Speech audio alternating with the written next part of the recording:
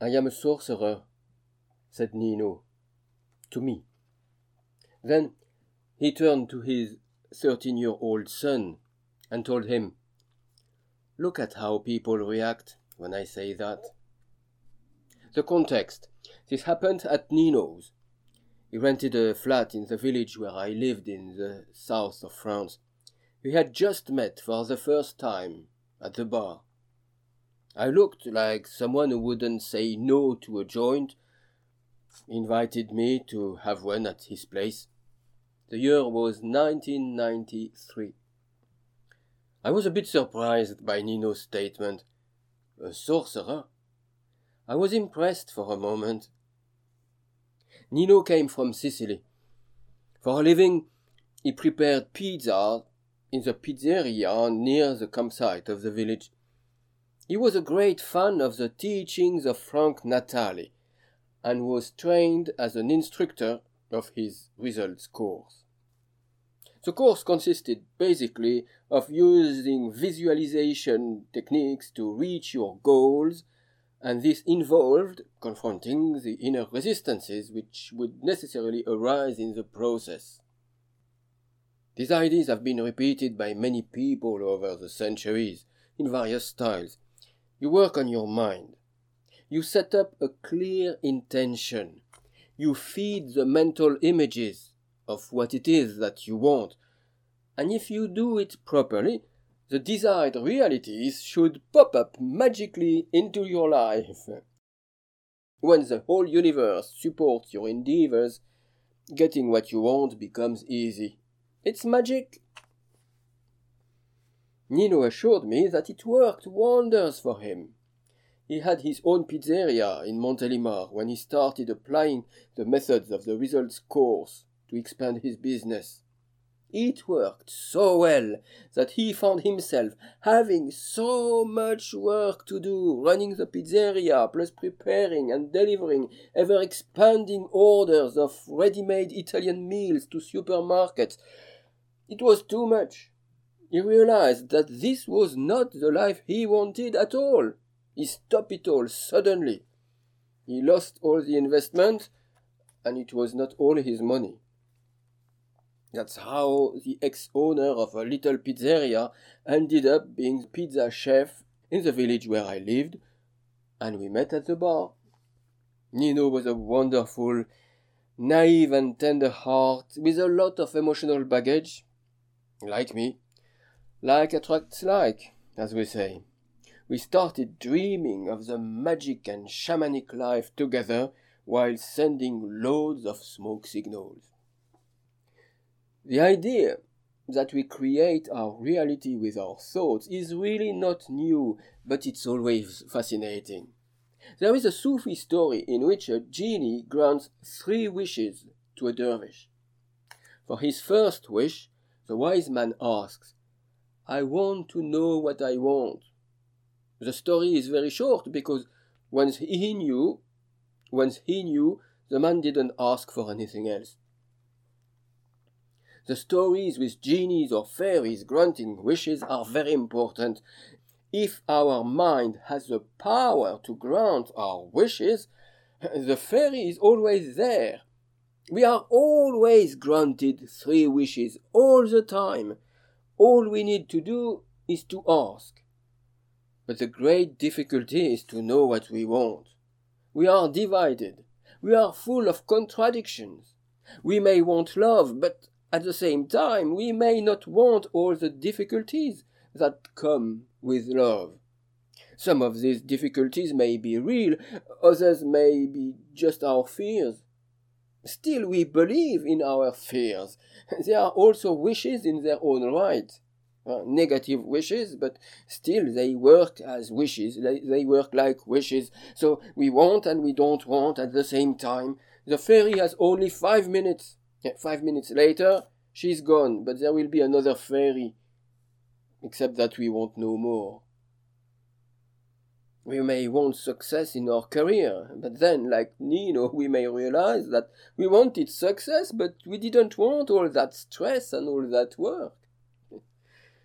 So, We may not get success and lament without realizing that our first wish is not success in reality, but rest, and we have it. But now, if we feel guilty inside, we also wish for punishment. It's a negative wish. Guilt is like fear. It works as a wish. So we have rest, but we can't enjoy it because we feel guilty. And that's the best possible compromise that life can provide to grant us all that we are asking for. So let me translate this into astrological concepts. If we say that we create our reality with our thoughts, we are saying that we create reality with Mercury. Actually, the creative power within ourselves is the sun, the central power. Mercury is the thinking mind, but the sun is the thinker.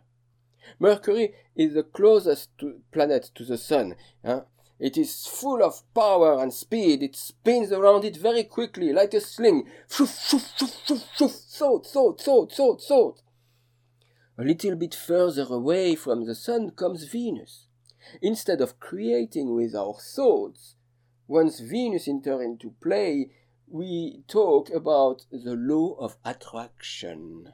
We say like attracts like. Mars is not that magical. With Mars, we desire and take action. If a bag full of gold falls from the sky just in front of us, well, we still need to bend over to pick it up. And we do that with the energy of Mars. Sometimes, in spite of the wonderful magical powers of Mercury and Venus, the bag full of gold, or the love of our dream, falls not just in front of us, but just a little bit further away, and we still need to do a little something about it. But Mars can also contribute to setting the magic into motion, because actions can speak louder than words. So Mars can help Mercury express what we wish. Trying is asking. Heaven helps those who help themselves, as the proverb goes. But of course, if Mars and Mercury conflict, we may act one way and think differently. Jupiter now. Jupiter and Mercury always work together. With Jupiter, we talk about beliefs, worldviews, about the big picture that we see when we put together all the thoughts that Mercury is constantly churning out. With Mercury, we only think one thought after the other, and we don't necessarily realize what kind of tapestry we are weaving and how incoherent it may be. Organizing all our thoughts into a coherent picture is philosophy, and to manifest a coherent life, we need a coherent philosophy. But then, there is Saturn. Venus is the law of attraction, and Saturn is the law of pushing away. It is not a very popular law, but all attractive people know that the more attractive you are, the more you have to push away. If you don't know how to push away, you need to hide or run away. With Saturn, we have defense mechanisms, which are partly conscious and partly not. Saturn has also been called Lord of Karma. We create our reality not only with Mercury, but with all our energies, including deep, heavy Saturn.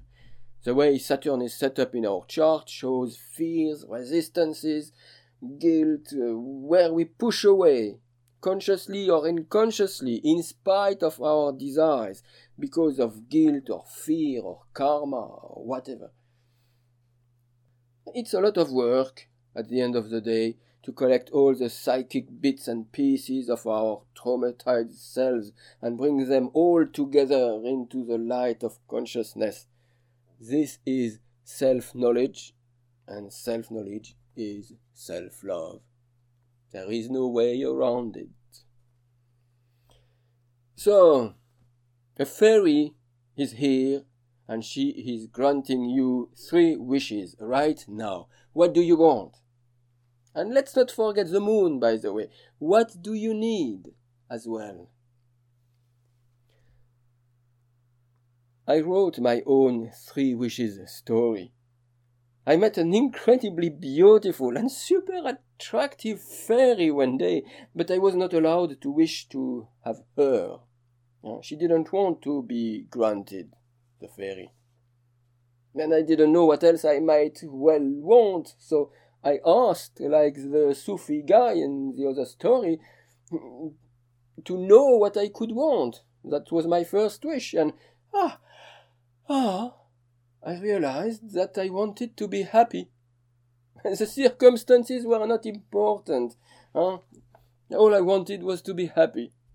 The fairy granted my wish, and I felt happy for no reason. That was great, and to some extent, this story is true. But to some extent only, I still have some work to do.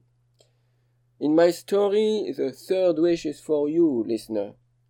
I wished you remembered that all we really want is to be happy in the light of the Great Spirit. That's because of this 3rd wish that I was turned into a storyteller.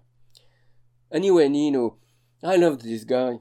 He talked too much, but we became really good friends. When I started living with Francie later, I saw him less.